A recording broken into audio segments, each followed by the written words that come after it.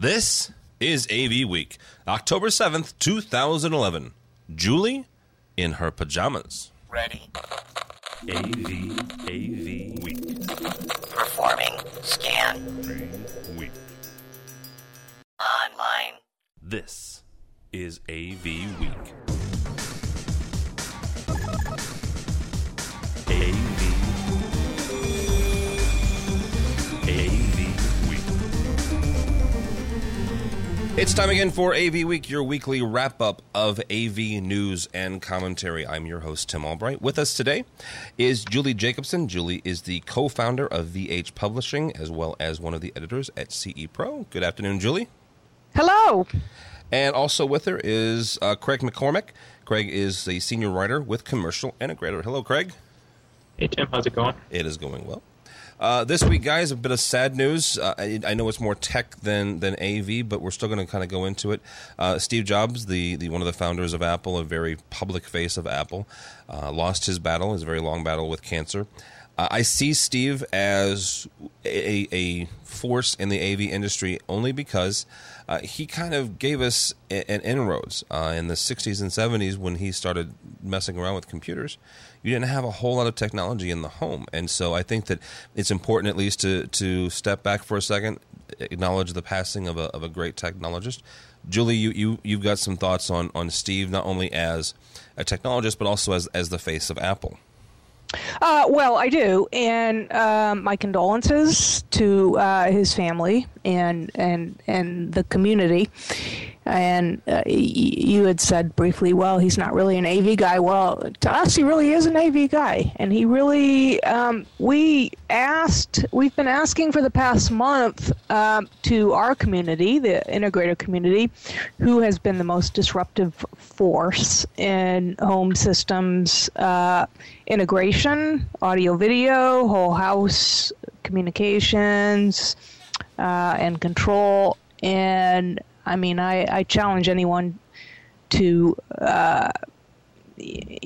put any to beat Steve Jobs in that force. Yeah. His with the iPad and with the Apple TV, which is not completely well baked yet, but he has been a huge disruptive factor in our industry. Well, absolutely he has, because I mean, without him, we don't have a lot of the technology that we have. And you mentioned control. The iPad and the iPhone even is one of the least expensive and sexiest control interfaces that we have. Before those came out, you had to spend several thousands of dollars if you wanted a wireless control in your control system, whether that was in your house or in your office building. You did, but I think even psychologically, I mean, there's a much bigger factor, and he really perfected the "it's okay, it's good enough" factor, whereas our industry has always touted the "it must be perfect" factor. And now, some people may take issue with that.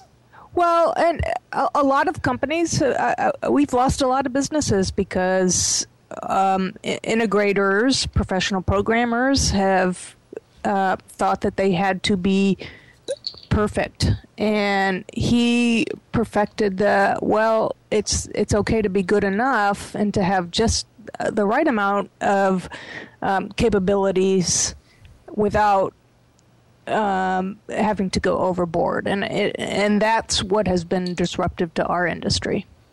Craig, how do you see? Go ahead.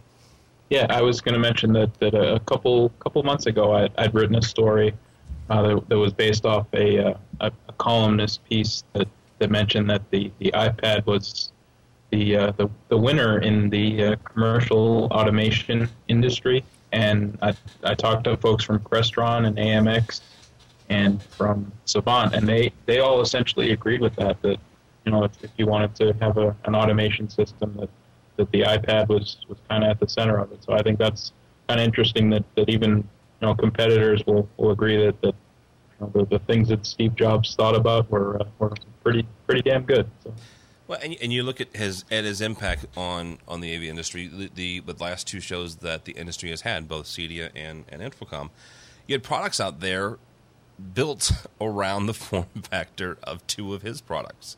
What is primarily a phone and a tablet, you had mounts, you had interfaces that mimicked and copied the interface of the iPhone and the iPad. One of the touch panels that was being shown at Infocom, the person who put together and made the graphical interface was an exact copy of an iPad. It even had the home button at the bottom, and it had the big giant, not giant, but the big good size icons on the page, and it flowed just like an iPad did. Well, and again, I see, for our purposes, and for anything except for, I guess, I don't know what the iPad is really, really good at, but it does a lot of things pretty darn well. And if you see people mimicking this, it's because back in the day where you had to have a whole bunch of processing power and a lot of elegance in our industry for controlling boardrooms or homes or any of that, it was very expensive and took a lot of processing power. Whereas, today with the iPad and people copying that, even people that are, the Crestrons and the AMXs and the people that are known for control, are saying, it's good enough. Let's give people the ability to, communicate or watch TV or do other or control their motorized shades good enough without perfection. Powering up quickly and powering down elegantly. And I think that's been the beauty, and that's the legacy, and it will forever change the way we do control, for sure. Absolutely will. All right, Craig, you wrote a piece for Commercial Integrator. Again, you're a senior writer for them, about the $180 billion opportunity as businesses shift to the cloud. Not to harp on Apple too much, but they released a product this week, shortly before Mr. Jobs passed away, touting their cloud. Amazon released last week the Fire, touting their cloud. You're saying that the business, the AV industry, has an opportunity, a $180 billion opportunity, to capitalize on this move to the cloud. How so? Yeah, this was based largely on a CompTIA report that came out that they're the ones that had those findings. I didn't specifically say that myself, but that was based on their report. And it just, I think there are still enough people that are nervous about moving to the cloud that CompTIA believes that integrators can kind of help them move that way, and feel confident that being in the cloud is something that they don't have to be nervous about. They don't have to be scared about it. It's just as safe or unsafe. The one CompTIA told me as having just your own internal network. So it's not any worse or better necessarily. So I think there is a lot of opportunity there, and it sounds like it's going to grow pretty quickly in the next several years. Now, is this something that we're going to have to convince businesses of, or do you think it's something where they're already going down this path anyway? I think there is going to be some convincing that's necessary, but the suggestion in the story is that you don't have to move everything to the cloud right away, and that's just not for everybody. Some businesses are never going to be convinced that they should move everything there, and that's fine. But it's just it makes sense to at least give it a shot and see kind of what it's all about and how it works. And in addition to that, it saves on having your own internal IT staff. So, Julie? I think oh, sorry. No, I think there's a lot of confusion around the cloud, and for business processes as well as other opportunities, for example, cloud-based home control. And I think a lot of our industry is weary because they hear the cloud and they think, it's unsafe or it's, spotty, or what happens if I lose my internet connection? Exactly. But then, yet they all use Salesforce.com or other cloud-based operations software. And I think once they look at, well, what are they using for their own internal processes, that they think, that can have greater implications for what we're doing for our clients. Yeah, I think maybe they don't always realize that they are using it already, and exactly. The fact that they're using it and nothing's happening to them should kind of be evidence enough that it is okay. But I think it still makes sense to at least maybe dip your toe into a little bit if you're a little bit scared. But it sounds like there's obviously quite a bit of opportunity with $180 billion projection here. Well, yeah, and you can also start moving this into people's houses. I mean, there are a number of people that I know. I mean, I've got a small server, by small I mean under a terabyte. But there are friends of mine that have several terabytes because they've got movies and they have their music and pictures and things of that nature worth of storage physically in their house. So this is something that, unless I'm wrong, and you guys can correct me, you can start moving this into the residential area where you say, you know what, you've already got Netflix, which is a cloud-based service. You've got Pandora or Spotify, which is a cloud-based service.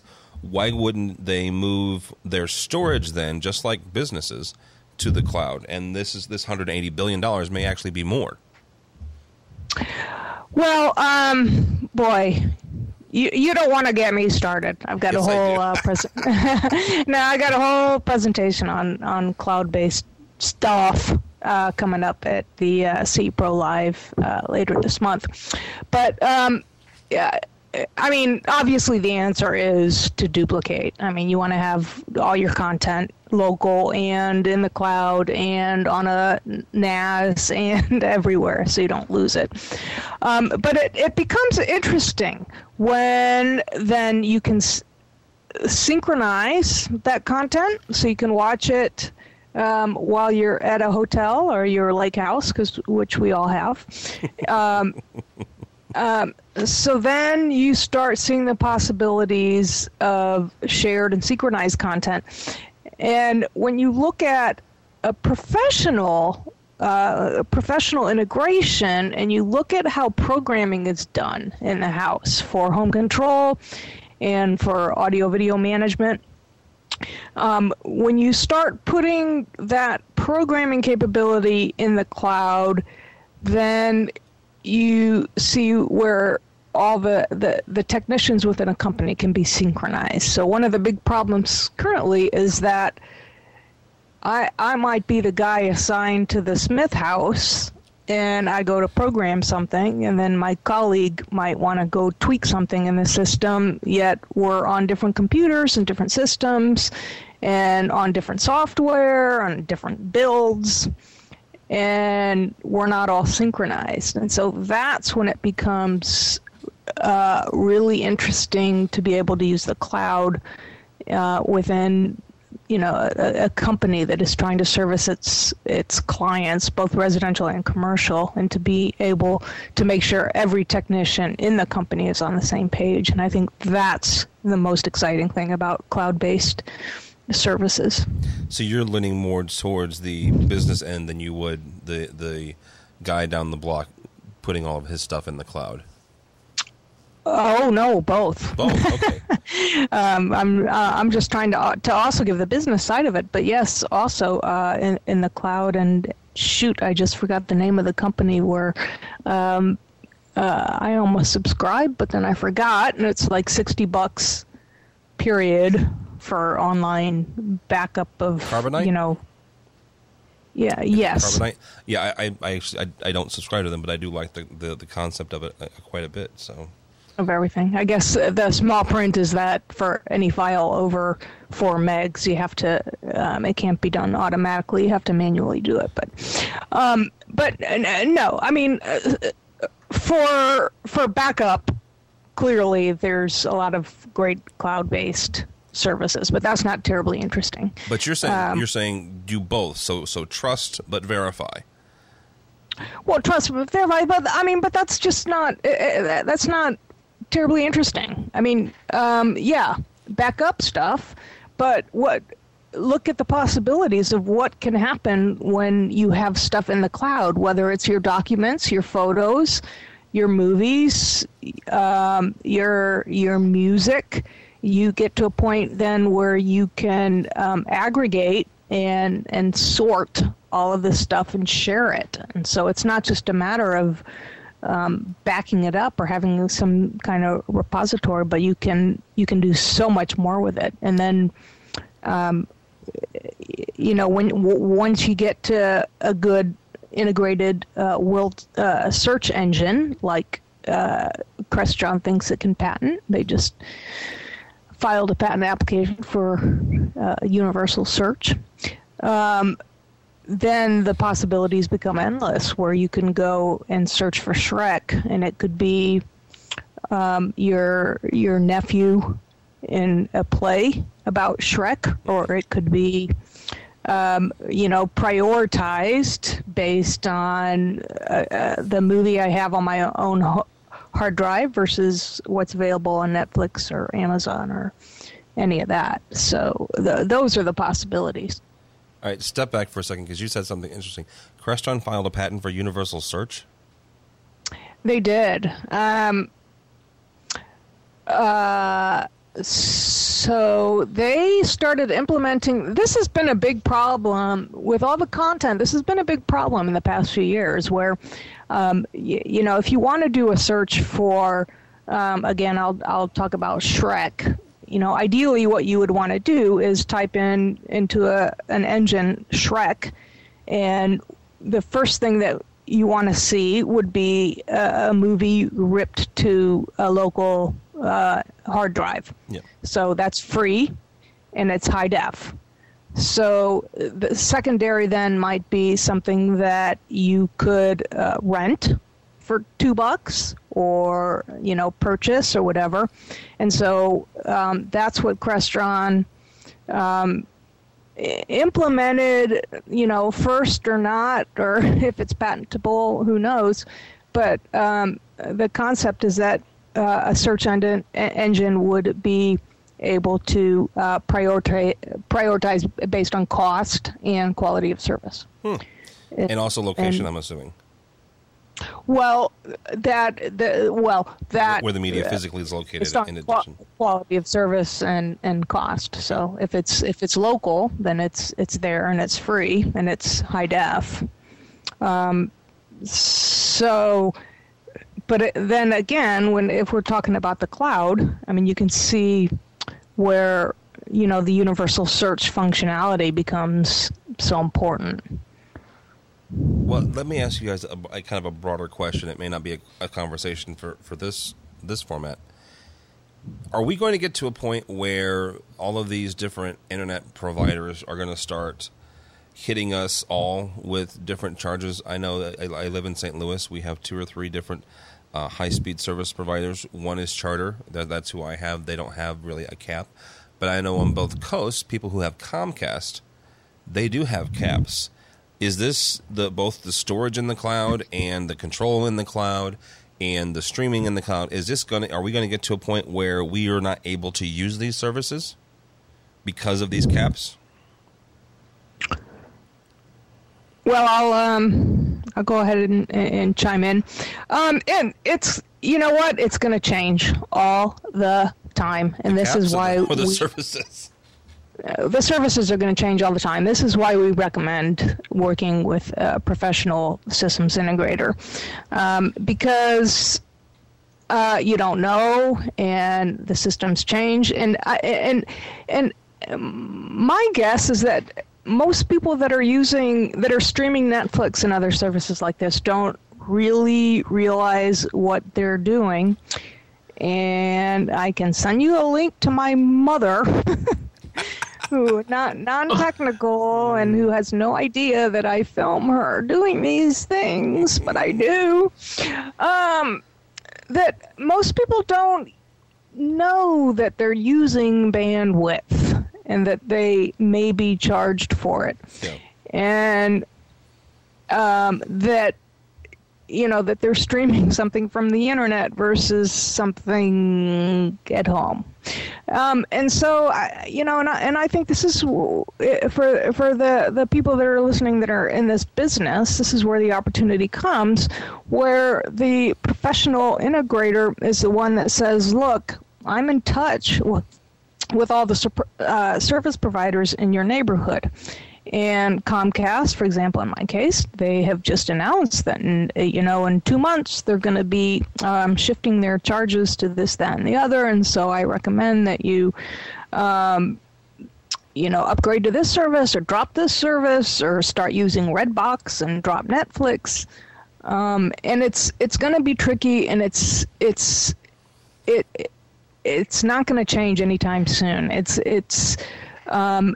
It would be nice to have someone that you can rely on locally that can advise you on your streaming services, because it's not going to get any easier or cheaper. All right, Craig, I'm going to ask probably a silly question, and I don't mean any disrespect to any integrator out there. All we're talking about is a freaking movie. Should it be this hard? Doesn't seem that way, does it? No. No. Yeah, I don't know what the complication is, or what the why people are so concerned about it, that sort of thing. Like we've discussed already. I think people are already using the cloud, and they don't really even realize it. So I think it's a real good opportunity for integrators to step in and show people the way, and show people that that there's nothing to be afraid of. So no, there's not, and that's the thing is you're right. Both of you are right. It's a good opportunity for integrators to kind of come in and be the hero. This next week we are recording on the 7th of October. Next week, Infocom is having another get together, as it were, in the Mideast, which I think is kind of cool. They're doing it at Dubai. I'd love to go. Anybody from Infocom wants to invite me? Whatever. I've been there. Have you? Yeah, I have. CEA nice? had an event. It's weird. It's weird. It's just weird. I just want to go to the islands. The pretty little man-made islands. So. And it's just a weird place. Well, here's the question to both of you. About a month ago, not even a month ago yet, Cedia had their expo in Indianapolis. 2 to 3 months ago, Infocom was in Orlando. Next week is the Infocom Mideast. In about a month, Infocom is going to have GovCom in DC. Are we kind of spreading ourselves out too thin here? And I'm probably going to ask a blasphemous question. Can't we just, take Cedia, take Infocom, and you know what? What the heck, since people are going to yell at me, let's take NAB and throw everybody together and have one big party in Vegas once a year? Or am I nuts? I think that's an interesting idea. I'm not sure all these organizations would go for it, because then who makes the money off it, right? That probably is kind of what it comes down to. I'll tell you who doesn't. I'll tell you who doesn't spend the money, and that's the integrators, and that's people like you guys and me and stuff like that. Who not that I don't mind business travel, I like it. I like seeing different places, but come on, how many booths does Extron or Crestron or AMX have to put up in a year? Yeah, no, I think you're right about that, and I think it's probably going to take a couple of years of lackluster or low attendance for these organizations to realize that maybe there shouldn't be so many shows, and maybe they should do exactly what you said and have one big party in Vegas, which I'd be all for that. Julie? Yeah, it's tough. Well, we're in the trade show business. We actually never planned to get into it, but we're kind of forced into it because some competitors were doing it, and so we had to do it. And they all have their spots, and I like the niche shows. I mean, if there's going to be a government-centric Infocom, then that can be pretty important. So it just depends how well they're done. But, the exhibitors, they tell the story. If they continue to show up, then the show survives. If they don't, they don't. And, that's what there's this year Infocom had an up year. But for a few years, they had some down ones. This year, CEDIA was down. Not incredibly, but they were under 20,000 attendees. You take that and you throw that on top of Infocom's 30,000-ish attendees. You've got not even, that's 50,000 people in Vegas for one trade show, which is not a huge thing for Vegas. They can handle it.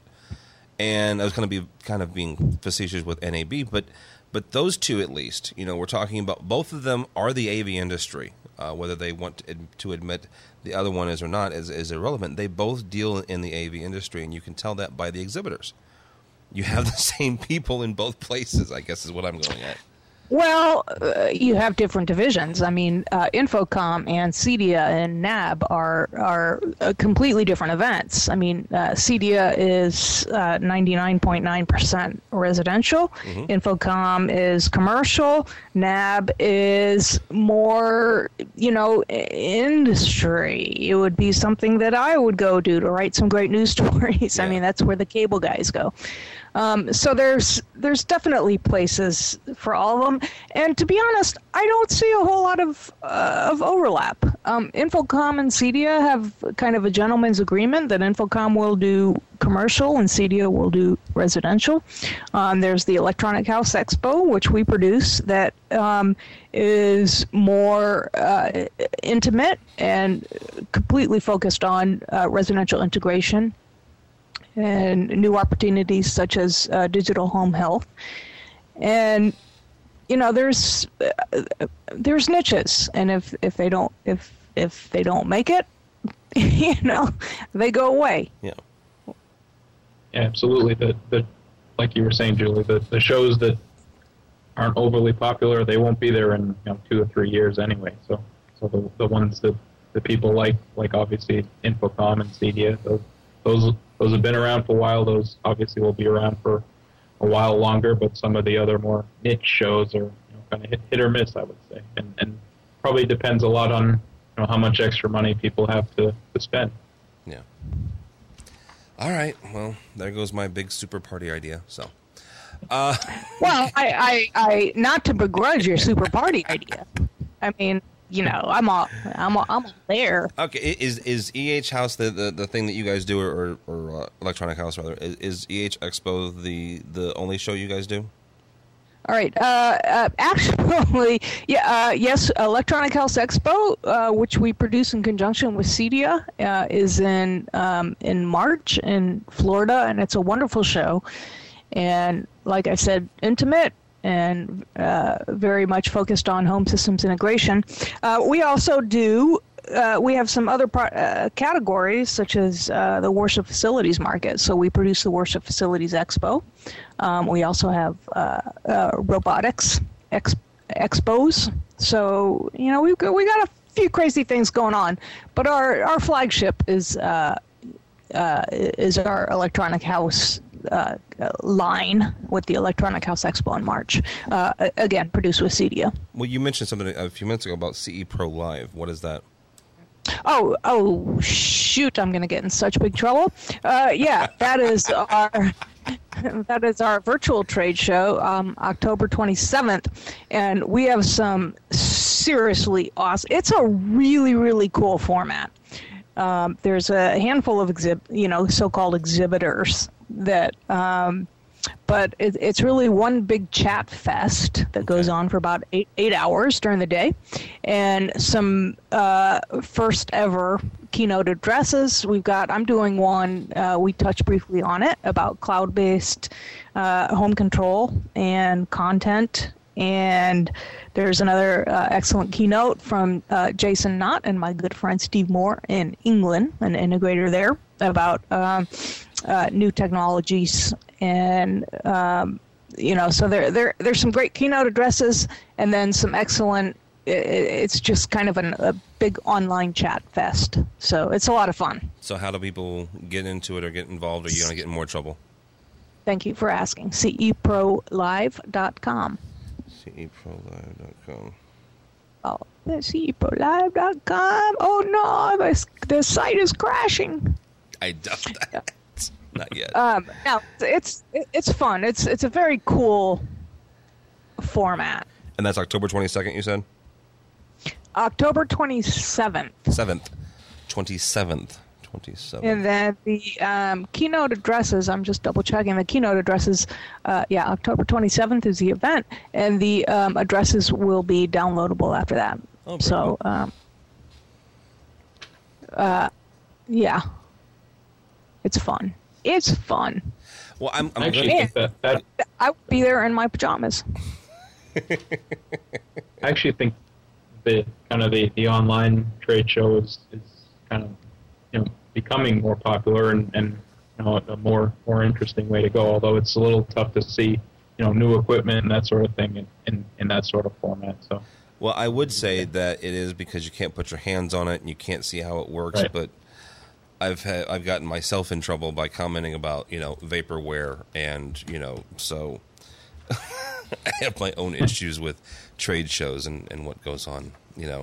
Yeah, you know what? It's a place to the online chat show, the online trade shows. I think are it's a community, it's a gathering, and you have your emoticon and your you chat with your peers and people that you've always chatted with online, and certainly all our editors will be there as well as editors of other magazines, and it's just kind of a day of CE Pro celebration. In our pajamas. Well, I will be. I can't speak for Craig. Well, if you're in your pajamas, I'll be in my pajamas, and we'll have. I'll be there. So. Yep. Speaking of Craig, he wrote 2 stories that we're doing this week, just because I have a thing with Lead and STEP. STEP, Craig, take us through this real quick. What is STEP, and then I'm going to hammer you with a bunch of questions. Boy, STEP is a new foundation that Infocom, CompTIA, and a couple other organizations are launching, unveiling over the next few weeks, and it's essentially a way for integrators to get involved in sustainability and actually get credit for it, which is something that they've had a real difficult time doing through LEAD. Mm-hmm. Apparently, through LEAD, you're not even guaranteed to get an AV credit without you have to apply for it through something called the Innovative Credit, and it's not always a guarantee. So there was a lot of frustration among integrators and folks from Infocom about the idea of pushing people for sustainability and encouraging them to do it. And so this foundation is kind of it's pretty much brand new and hasn't even officially been launched yet, but it is starting to get some traction and working on some pilot projects already. Well, it's something they've been talking about for a while, and it kind of goes back to something that we talked about last week with Don Mead. That is a lack of understanding and a lack of knowledge and awareness of the AV industry when it comes to, let's say, general contractors or the architect industry, because you've got this LEAD thing, and yes, it's great, and yes, it's great for sustainability. But what you just talked about and the quote unquote points that we can get as an industry are almost the equivalent of the master plan from the 90s, where we had to live under the electrician's code and the electrician's filing cabinet. Right, and it's a maximum of 1 point through the innovative credit on LEAD, and for STEP, I believe it's 180 points is the maximum you can get. So obviously it's something that I think it's going to take a little bit of salesmanship on Infocom and CompTIA's part to get people to understand what it's all about. But it sounds like they're pretty confident that it'll work and that it'll be much more attractive than LEED was for them.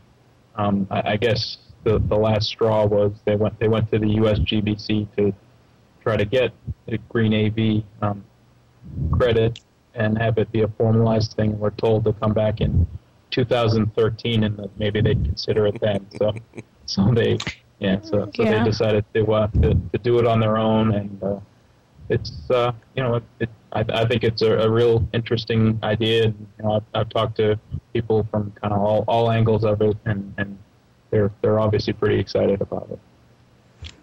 Yeah, fortunately, I mean, the best news for us is we get no money from any of those certification organizations, so we can make all the fun of them that we want.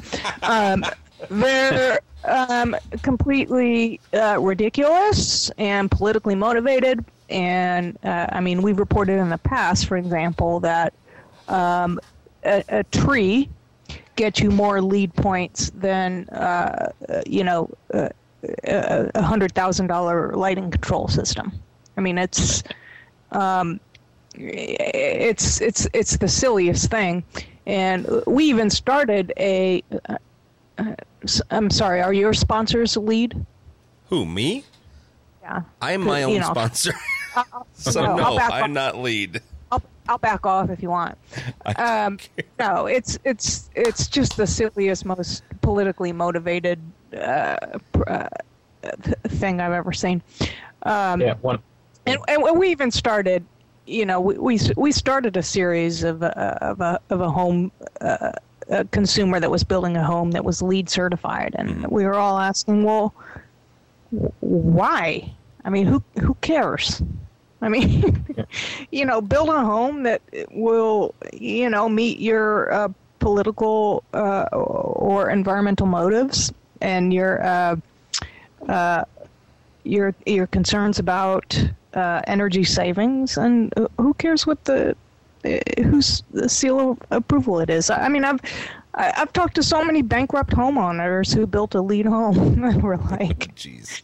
Right. That was actually something that came up in one of the conversations, is that LEED is starting to generate a lot of lawsuits towards the USGBC because the homes and offices are not performing the way that they were supposed to, and so the people want their money back, basically.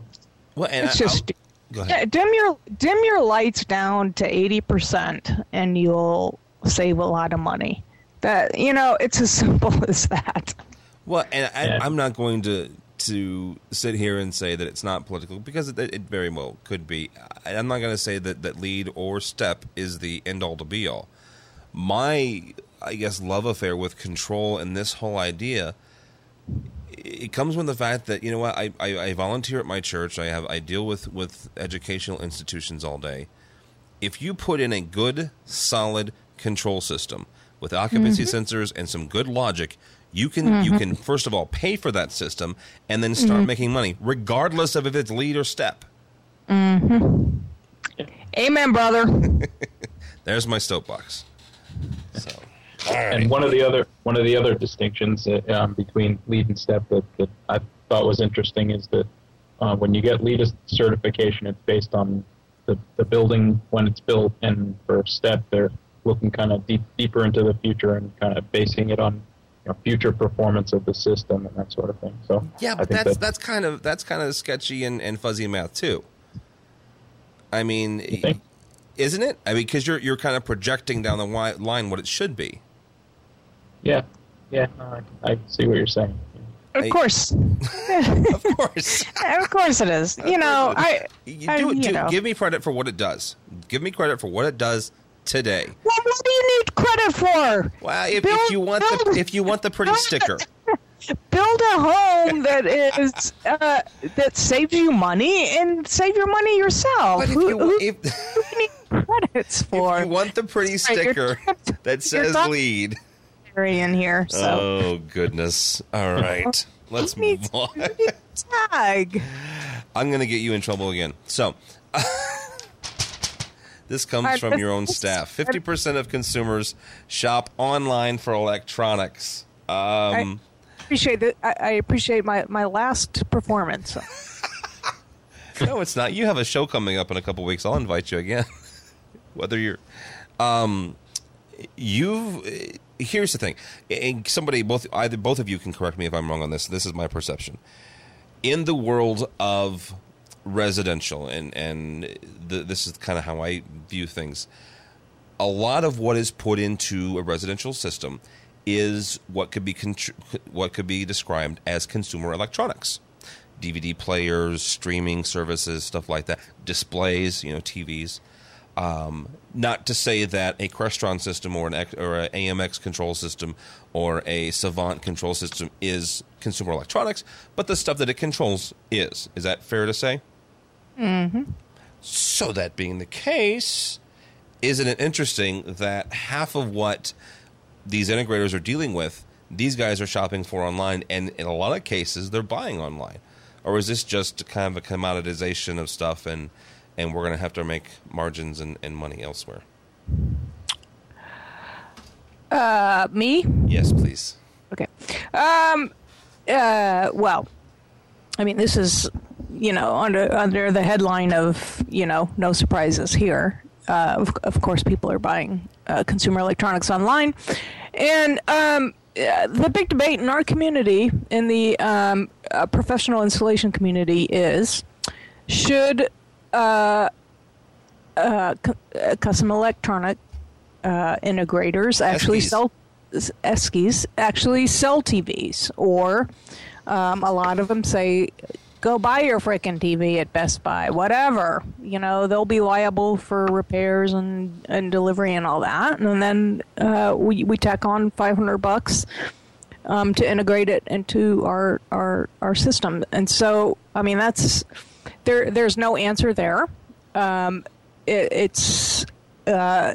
If we're talking to the trade audience, the question is, how do you work with that? And so how do you deal with that population of people like myself that buys big screen TVs online? So I spent maybe tens of thousands of dollars for a home systems integration system, yet I bought a TV online. And how did that make you feel, Julie? Well, I felt fine about it, but the community did not feel so fine about it, and I still get crap to this day. Why, though? Buying a TV online.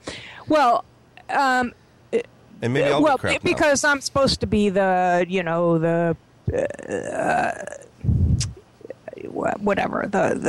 spokesperson for the industry, but you were supposed to be the light in the darkness.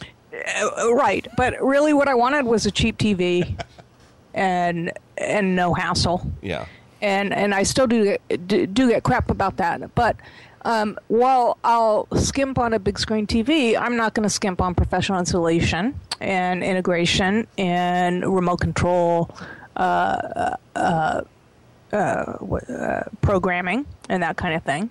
And so it's a matter of our industry to figure out who. And I'm a high-end client, and integrators need to understand how to deal with people like me that will buy a TV online but won't skimp on integration and programming. Yeah. And that's what we as an industry need to do. Well, Craig, the same thing for commercial, though. You have guys who, whether it's the IT department that is over AV, or you have a separate AV guy that's kind of what he does. He still has a bottom line. He has a budget every year. Not that Julie doesn't, or homeowners don't, but he has a budget every year, and he has X amount of dollars to get X amount of things done. So, is it a huge deal, or should it be a huge deal that these guys can get a dozen TVs from Best Buy or Amazon or wherever for the same price that you're selling it to them for one or two? Yeah, I can see where it's obviously a controversial thing because, I mean, if you have the best integrator in the world and he's putting in a crappy TV, then it's still going to be a crappy TV.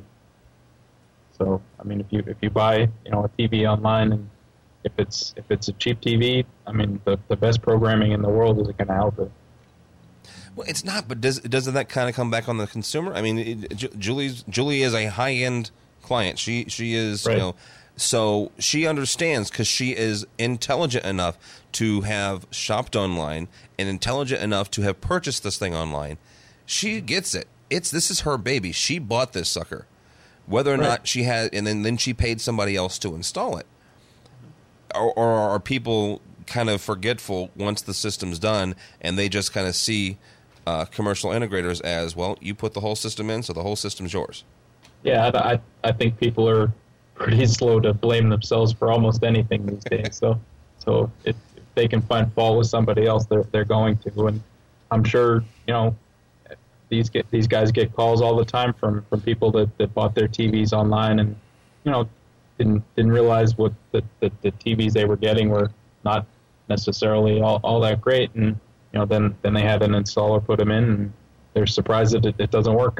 6 months later or a year later. So. Or even immediately when you plug it in. Exactly.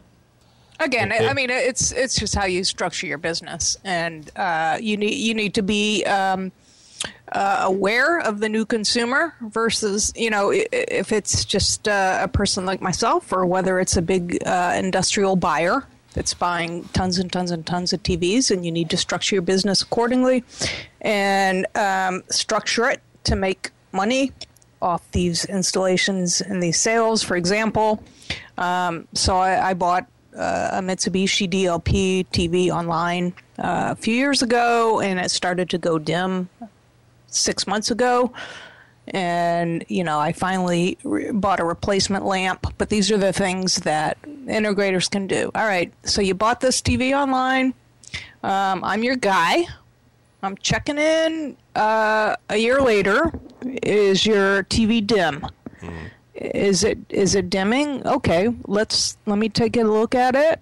Oh, you know what? With a $200 Presto Changeo, I can make it all bright again, which it does. It's like blam, like that. And so it's just you have to, you have to adjust to the new business model, and you have to make money, and you have to be a customer service person, like any business. Well, you do. You have to not reinvent yourself, but adjust and kind of be very flexible, because we've been talking about this ad nauseum for years. The industry is changing, and so we have to change along with it, or you go out of business. I mean, those are kind of the two options you're left with. So, all right, last story. This is kind of my 1984 moment. It's called the Urban OS. And this is it in a nutshell. It is an operating system for your town, meaning that this sucker controls and gets sensors from all over the place, including businesses and ostensibly even people's homes, to where if there's a fire in a building 3 stories up, it will turn all of the stoplights green between the fire station and the building. It will suck all the air out of the room. It will pull everybody out of the building. It will even shut off the water supply to all of the homes and businesses surrounding the place that's on fire, so the fire department has enough water. Julie, is this a good idea, or is this just kind of Big Brother sneaking in the back door? No, of course it's a great idea. The whole thing Really? about, of course, the whole thing about too much oversight is silly. I mean, it's just a matter of how it's being used. I mean, it has to be used correctly and responsibly. And how is it not a bad thing that this technology can save a community money and enhance security and safety and convenience and energy savings? I mean, it's just has to be deployed responsibly. That's all. Is it still a good idea if it's in people's houses? Well, of course, so my husband's out of town right now, and we have interior security cameras, and I always turn them over when he's away. You do what now? I turn him over when he's away. So he I don't can't wanna- spy on you? Is that the deal? I don't think he's ever looked at them in 2 years, but it just gives me the heebie-jeebies. You So do like yeah, to party, don't you? I turn the camera over. But no, how can it not be a bad capability? How can the capability be a bad thing? It's a good thing if it's deployed responsibly. And obviously there's a lot of parameters on that, but no, technology is a good thing. And when we stretch our capabilities and our opportunities, it's a good thing. I actually agree with her completely on this. I mean, it's kind of a matter of time before we see it. I think obviously it's overseas right now, but I think if it works well in England and Britain, I think it's coming here. So we're all going to be living under the watchful eye of Big Brother. Yay! Well, not me. Not me. I'll Probably just, already are. Yeah, not you, because you're going to turn the security cameras around. I do. I just turned it around yesterday. All right, that's all I've got. You guys have anything else? No, I sure appreciate the opportunity. Tell Julie, real quick. Talk to us again about CE Pro Live. When is it, and how people can get involved? Thank you for that opportunity. CE Pro Live is October 27th. Free registration. CEProLive.com. There's a handful of exhibitors. Virtual exhibitors, but also just basically 8 hours of chat and keynote addresses on home systems integration. The two big keynotes are one that I'm doing on cloud-based services and control, and also new home technologies with Jason Knott and Steve Moore from England, and it's co-produced by CEDIA.